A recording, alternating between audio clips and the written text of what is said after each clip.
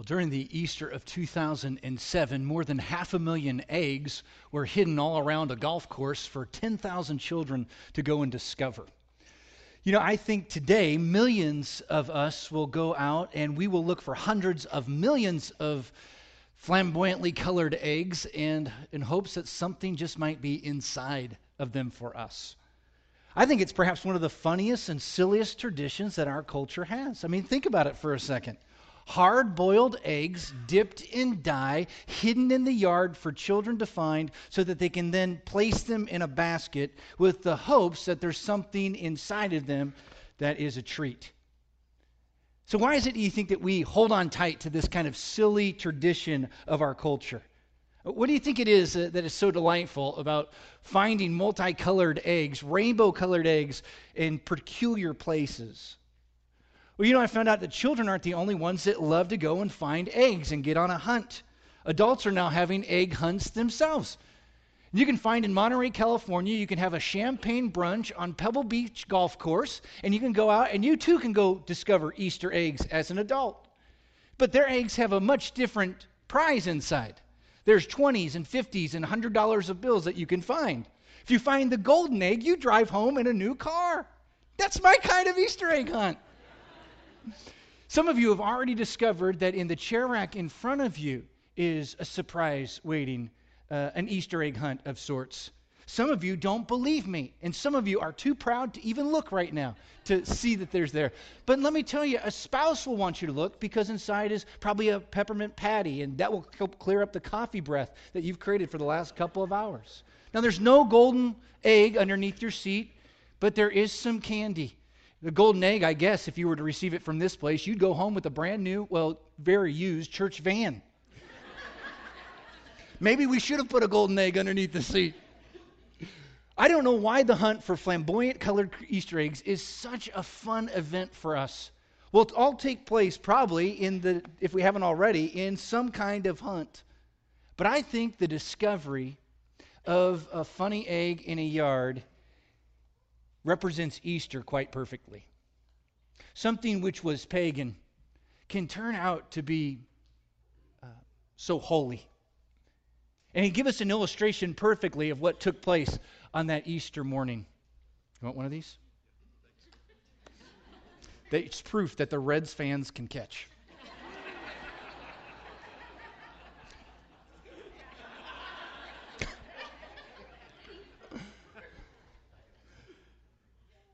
Do you remember at the tomb when the women came and they discovered that it was empty in the early morning? That there was no celebration that took place. Like we have sunrise service and we express our joy and our gratitude and we got all excited about it. Not that first Easter. That first Easter, the women came to the tomb and they saw strips of linen. And you remember Mary Magdalene ran back and she got John and Peter. And they came too and they found the same thing. If you get in the book of John, in the last chapter, you'll find that they had thought, every single one of them had thought, that Jesus didn't rise from the dead, but that his body was stolen. And that's what they had believed over the course of the day.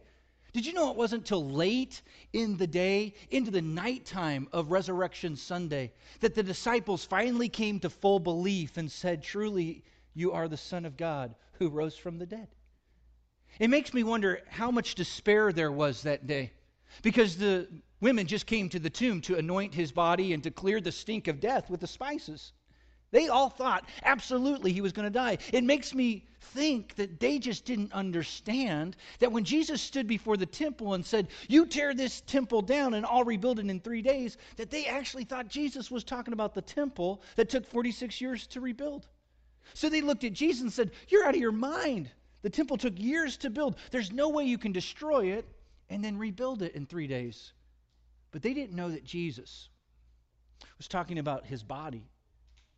They didn't understand that when Jesus said, just as Jonah was in the belly of the great fish for 3 days and 3 nights, so the Son of Man will be in the belly of the earth for 3 days and 3 nights. When we read the Easter story, we're talking to a group of disciples that are in desperation. They don't know what the resurrection will mean to them. But friends, we're on the other side. We see it from a different glance. And so I want to present to you some things that the Easter resurrection means to us. Number one, the resurrection means that we can be rescued. The resurrection of Jesus Christ means that we can be rescued, not necessarily from our problems, that God's going to take us out of our present problems and then put us into a new circumstance. No, what it means is that we can be rescued from the things that ultimately plague our life. And not PTA meetings and not church board meetings and not problems that we have with our finances. God didn't come to fix those things. Jesus came to rescue you from your sin. I think everybody in this room would agree that we have vulnerabilities, that we have chinks in our armor, and that we have bruises which have gone deeper than flesh and blood. They've gone to our soul, and we have past hang-ups which have held us back over a course of time. We have guilt and we have restrictions that we believe are placed on our life because of our circumstances that surround us. But Jesus came to rescue us, and Jesus came to set us free. You know, Jesus rescued me many years ago. He rescued me from anger, and He rescued me from the cynicism that I have. He rescued me from the apathy that can easily be tempting in my life, and the apathy towards suffering even in our world. Jesus rescued me from a hot temper and a loud mouth. I still have a little bit of a loud mouth. I've been rescued by Jesus, and the best part is, when I came to Jesus, He accepted me with exactly who I was, with all of those issues and all of those hang-ups. And then He turned me into a new creation. And friends, here's what I'm saying to you today. Jesus loves you just the way that you are right now. Just the way that you are. But you come to Him, and He loves you so much that He is not willing to keep you the way you are. You see, He has something designed so much better for your life. You know, when God created us, God looked down upon creation, and He didn't just say it was good. God said it was very good. He is so pleased with His creation. Did you know that we're the only creation that is created in the image of God? Fish can't say that. Dogs and cats can't say that. Birds can't say that. The cosmos can't say that. Only humans can say that we've been created in the image of God. Did you know when Jesus had the teaching, when He said that God even knows the number of hairs on our head, that the hairs of our head are numbered, that's God's way of saying that I know you better than you know yourself. I have a more intimate understanding of who you are down to your core better than you do. You see, God says, I know how many hairs are on your head. Do you know that? A few of you might, but not most of us don't. So it comes down to this. God loves you exactly how you are. He already knows everything about you. He knows the deepest, darkest secrets, the things you never tell your spouse, you never relay on to a personal friend. But God knows those things, and He says, you come to me, and I'll never push you away. And some believers, they wonder why it is that God is not so quick to come and take back His church. Some people call it the rapture. Others call it the second coming. And some of us say, Maranatha, come Lord Jesus, this world is spinning out of control. Few of us believers would say, man, the world's out of control. Wouldn't it be nice to have Jesus come back and take us out of here? Well, most of us say, yeah. So we say, why is God being so slow in this? But Peter has the answer. 2 Peter chapter 3, verse 9 says, the Lord's not slow in keeping His promises, as some of us understand slowness. He's not slow in His return. Here's what God's up to right now. God is patient. Why? Why is God patient in His second coming? Because He wants everyone to turn from sin so that no one will be lost. Friends, the reason why He is patient with us in His return is because He wants everyone, not just in this room, but to the global expansions, to come and recognize that Jesus is the rescuer of our soul, and only He alone can save. That's what the resurrection means. The resurrection also means that God is limitless. You know, I think so oftentimes we put God into our box and we think humanistically about who He is. And we limit God to our knowledge, and we limit God to our ability, but God is not limited to our ability. He's limitless. And the resurrection shows us that. Do you know every day we're making new discoveries about who we are as humans? Not just technological advancements when it comes to science, but we're learning more about who we are through medicine and through discovery of the human body. Do you know that we know about 99% of human anatomy? Makes sense? But did you know that we only know about 3% of the overall human body? And we've been studying the body for 6,000 years, and we only know 3% of it. When it comes down to things like biomechanics, anatomical design, and histological things, we know nothing about ourselves. But isn't it amazing? God knows all about us. God knows the very core of who we are. And it makes sense, right, that the designer would know all about those whom he designed. That their creator would know all about his creation. In the book of Isaiah, chapter 44, it says, this is what the Lord says. He's your Redeemer. He formed you in the womb. You've heard it said that God has knitted us together. That way He's created us in our mother's womb. He says, I'm the Lord, the maker of all things, who stretches out the heavens and who spreads out the earth by myself. You see, He didn't need anyone to help make you. He made you on His own. He didn't need anybody else to help Him with creation. God did creation on His own. God is limitless. And while we may be able to do 1,000 things and 1,000,000 different times, only God can do so much more than we ever asked or imagined. I heard this story some time ago about a scientist that came and approached God, and he said, God, we don't need you anymore. God said, oh, you don't, do you? Well, why is that? The scientist said, well, we can clone humans now on our own, so we don't need you to be in the design business. So God said, okay, before I let you go, why don't we have a contest? Why don't we see who can make the first human out of dirt? And whoever makes it first wins. So the scientist said, okay, that's no problem. And they agreed on that. Scientists reached down and into the dirt and started making a human, and God said, whoa, whoa, whoa, whoa, you stop right there. You use your own dirt first.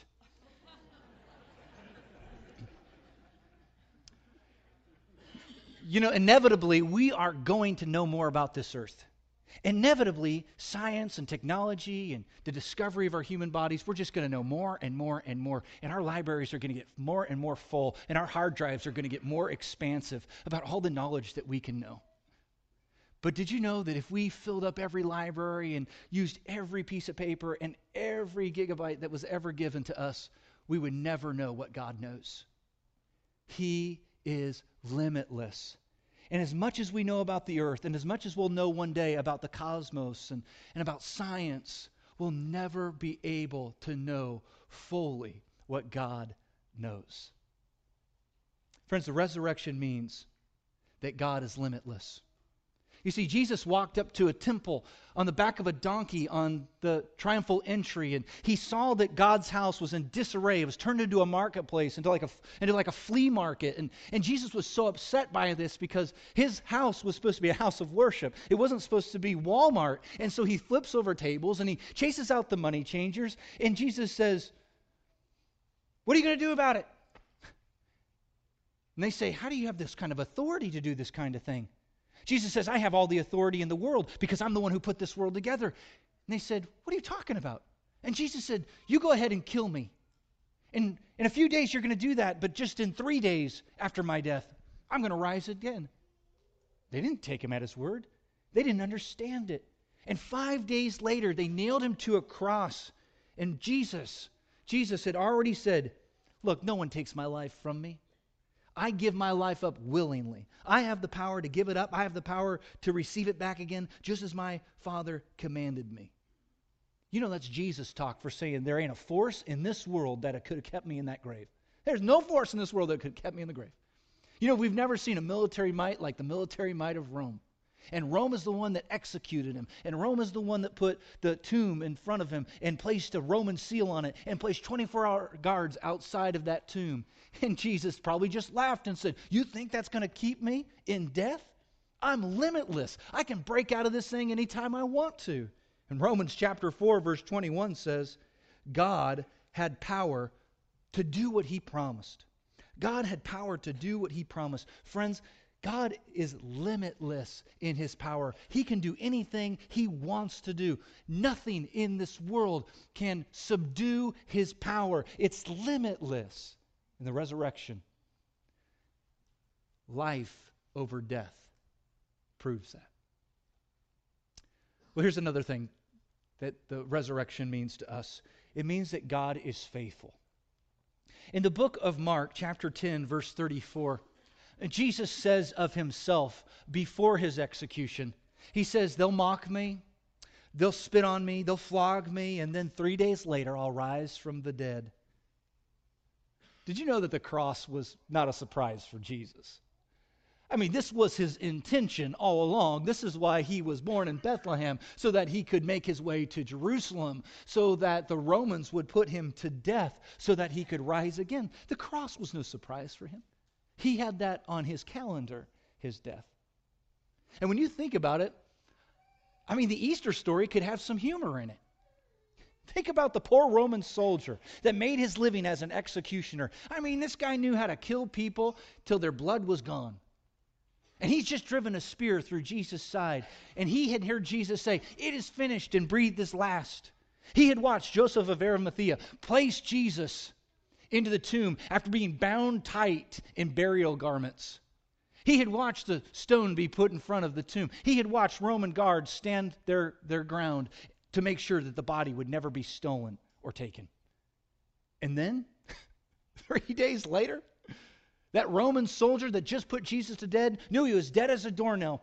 Hears that corpse is now walking around in bodily form. The same Jesus who he just killed is now walking the streets of Jerusalem. How do you think that guy felt? The angel said these words to those that showed up at the empty tomb in the morning. He said, "Don't be afraid, for I know that you're looking for Jesus." Now notice what the angel says. Who was crucified. The whole world knew it. He's not here. He's risen. Then notice what the angel says. Just as he said. You know, the resurrection means that we have a faithful God. God said he was coming back in 3 days. And he burst forth out of the grave in 3 days. We have a God whom we can take at his word. A God who says, "You come to me and I won't push you away." We have a God who says, "You are baptized and you believe and you'll be saved."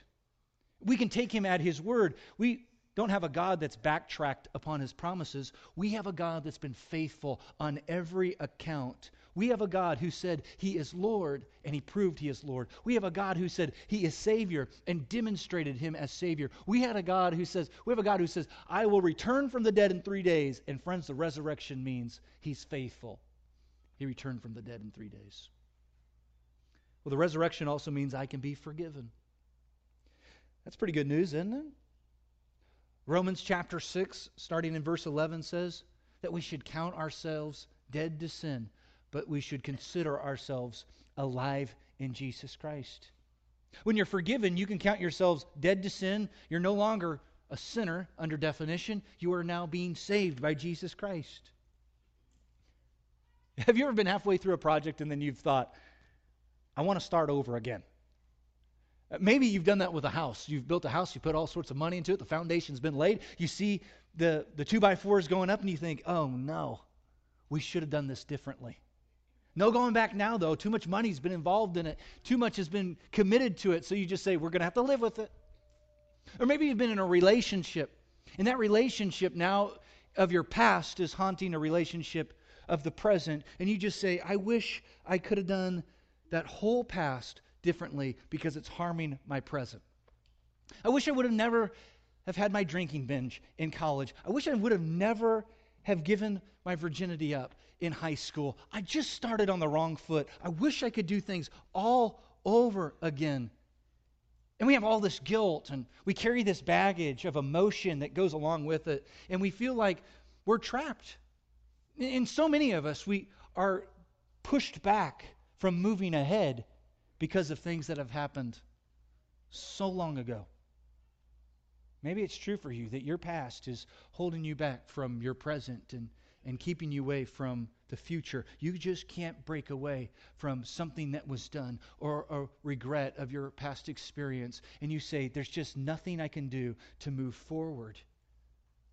But the resurrection means that I can be forgiven. It goes even beyond that, because Jesus has told us that not just you can be forgiven, that you can have new life in Jesus. In Colossians chapter 2, verse 14, here's what it says. It says, think of it. Think of it. All your sins forgiven. your slate wiped clean, that old arrest warrant canceled and nailed to the cross. I mean, this is the do-over passage of Scripture. This is the mulligan passage. You hit a wrong shot, Jesus said, I'll give you another shot. This is a completely new, clean slate to begin with. Jesus doesn't fix you. Jesus gives you new life. You become a new creation. Someone said this is God's pardon program. Someone said that Jesus was hung up for your hang-ups. Some of you think that Jesus just came to rub it in about righteousness. No. The cross tells us Jesus came to rub it out, your sin. Jesus came so that we could be forgiven. And I know some of you here today, you know every single thing that you've done wrong. And some of you hold yourself against it, and you won't let yourself move forward. But the good news of the resurrection is that when you come to Jesus Christ, there is no condemnation. Jesus is not holding it against you. Here's what he said. God did not send his Son into this world to condemn you. God sent his Son into this world to do what? Let's read it together. To save you, to save us. You see, you had thought, or you've been preached to, or maybe someone has told you, or because of your sins, Satan has led you to believe that God is out there to press his thumb against you, and you've got to stay in the present circumstances of your life. And Jesus says, no, that's not the case. I didn't come to condemn you and to rub it in. I came to rub it out and to forgive you and to save you. You see, the resurrection means that I and you can be forgiven. The resurrection also means that I can rise above my problems. Now notice, I didn't say can get us out of our troubles. Jesus didn't come to get us out of our troubles. But we can have a new perspective on life. We can love our spouse better when we introduce Christ into our world. We can be a better parent to our children when we allow Christ's love to infiltrate us and receive some of the patience that only God can give in stressful situations. No, you'll still be stuck in your past or in your problems, but you will not be bound to your problems. You'll be able to rise above them because of what Christ did by breaking out of the tomb. I think that's good news for some of you because you came crawling in here today. I mean, you're like on your last ounce of energy. You're in your last breath spiritually. You're about ready to just say to God, okay, enough. You weren't there when my finances went belly up. You weren't there when my marriage took a nosedive. You weren't there when my kids went haywire. Friends, God, like we said last week, is not here to fix you. God is here to save you and to redeem you. And when you are redeemed, you can rise above your problems. You know, Scripture says in Ephesians 1:19 through 20, it says, I want you to know about the great and mighty power that God has for us followers. It's the same wonderful power, catch this, that he used when Christ raised from the dead and let him sit at the right hand of heaven. Do you see what the Bible tells us? That if you come to Jesus, you've been given the power that rose Christ from the dead. You're not given some kind of lower power. You're not given some kind of halfway charged battery. You're given the power of Jesus Christ that raised him from the dead. And that same power can raise you above your problems. In Philippians chapter 4, verse 13, a paraphrase of this verse says, whatever I have, wherever I am, I can make it through anyone. I can make it through anything in the one who makes me who I am. Now we know it like this. I can do everything through Christ who strengthens me. Friends, that did not say that you can do everything through positive thinking. Or you can do everything based on your intellect. Or you can do everything because you got a good personality. Or you can do everything because you can just psych yourself up in the morning and say, bring on the day. That's not going to get you above your problems. No, it says, I can do everything through whom? Christ, who gives me the strength. Someone said, God, there's nothing going to happen today that you and I can't handle together. And that's the mindset of the Christian. There's nothing today that God and I can't handle together. I can rise above my problems because God has given me the power, the same power that rose Jesus from the dead. Okay, here's the last thing I want to share with you about the resurrection and what it means to us. It means that we can stop worrying about our future. Okay, well, don't take that the wrong way, okay? You still need to have college plans. Still need to save for retirement. But we don't have to worry about the inevitable. I saw a commercial not too long ago, and it was a commercial for life insurance. The guy comes walking onto the set, and it's dreary, and there's some real somber music to it, and his face is long, and he begins to explain to me that I need to take care of my family. Here's how he puts it: in case the unthinkable would ever happen to me. Now, I assume by unthinkable he means in case I die. Last time I remember, death is not unthinkable. It's inevitable. I mean, what kind of society says that death is unthinkable when there's so much certainty behind it? Do you know anybody that came back from the dead besides Jesus? You know, the Bible tells us we're not given a certain amount of time on earth. I mean, we just kind of expect it because we know the life expectancy is like 72.3 years, and we just say, well, I'm given at least that, right? No, there's no assurance in it. 50, 60, 70, 80 years old, yeah, that's you're blessed with time right there. But not everybody's given the same amount of time. And yet we don't like to think about the inevitable that's to come. But the Bible says you start getting your life in order now, and God's going to save you. And you won't have to worry about the inevitable. You can start thinking about the unthinkable because it's not going to burden your life. Now, I know some of us in this room who are believers, we say, but I don't want to die because I don't want to have to go through the pain associated. I don't want to have to go through the pain associated with death sometimes. But I don't mind death. Friends, we have to remember this is just the first inch of the yardstick of eternity. Friends, what we're living in right now is just preschool compared to moving up to the upper grades of heaven. There's so much more left to this world. So let's not just think that there is the here and now. Let's get ourselves ready for the inevitable and not have to worry about the future and what's going to take place after the body decays and fails us and we leave our last breath behind here. You know how you do that? You know how you make yourself ready? Jesus says, anyone I call friend will have security in their faith. That is intriguing to me, that Jesus says that we're friends of His.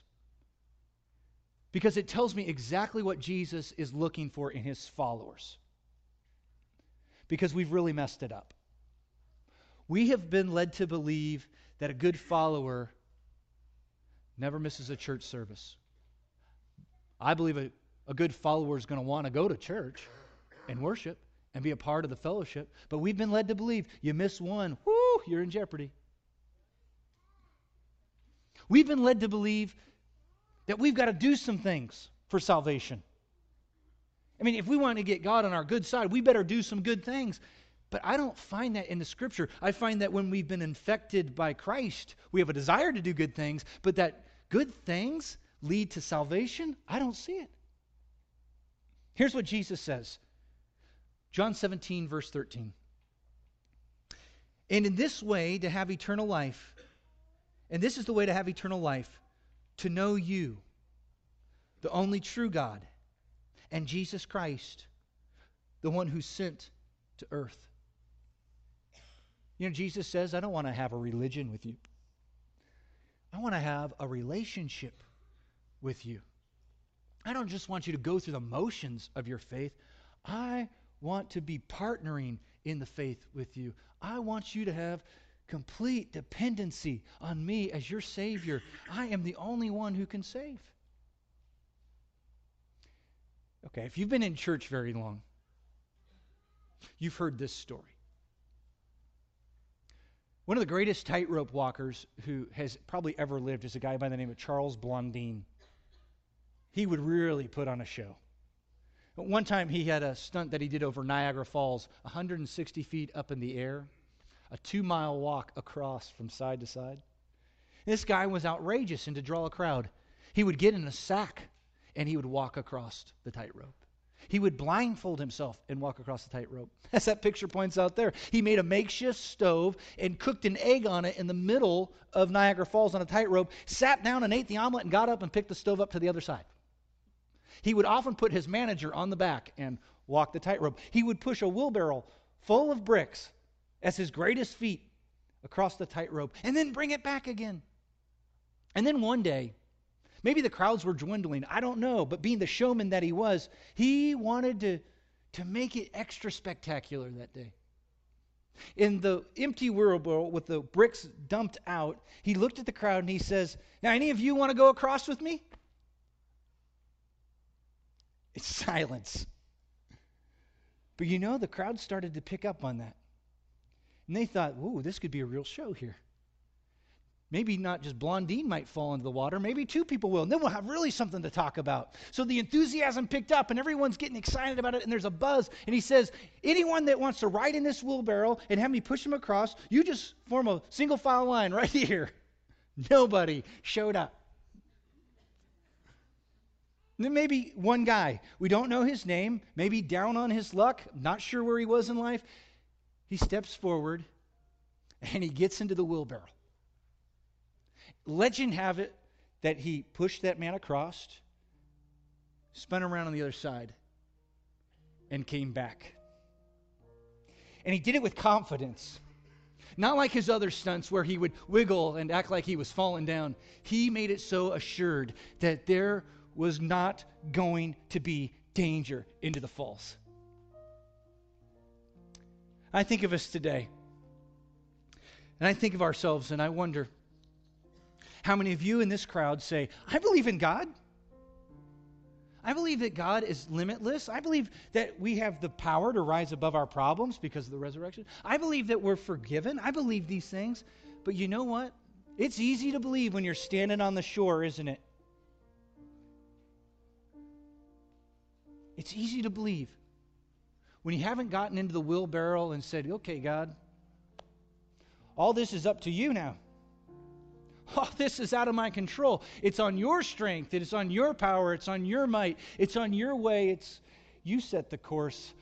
I guess I'll just leave my life into your hands." Friends, you know what the resurrection means? It means that when we give our life over to Jesus Christ, that we too can find life. Life even though there's death. That we don't have to be haunted by our past. The grave clothes of our previous life can be removed, and we can now move forward unrestricted by the problems of our life. It means what Jesus proclaimed, that if you come to the Father through Jesus, then you'll have eternal life. At the end of the book of Mark, Jesus has arose from the dead and everyone's excited. Time has moved on. 40 days are up and now he's got to ascend into heaven. Jesus departs with these words. He says, "If you believe in me and you're baptized, you will be saved." And he's asking us this morning, who of you wants to climb in this wheelbarrow? Who of you wants me to push you through the narrow path above the problems of this world and the treachery that it contains, so I might save you, so you can get to the other side? If you do, then form a line. A single file line, and there'll be people here to receive you so that you too can believe in Christ and be baptized into Jesus.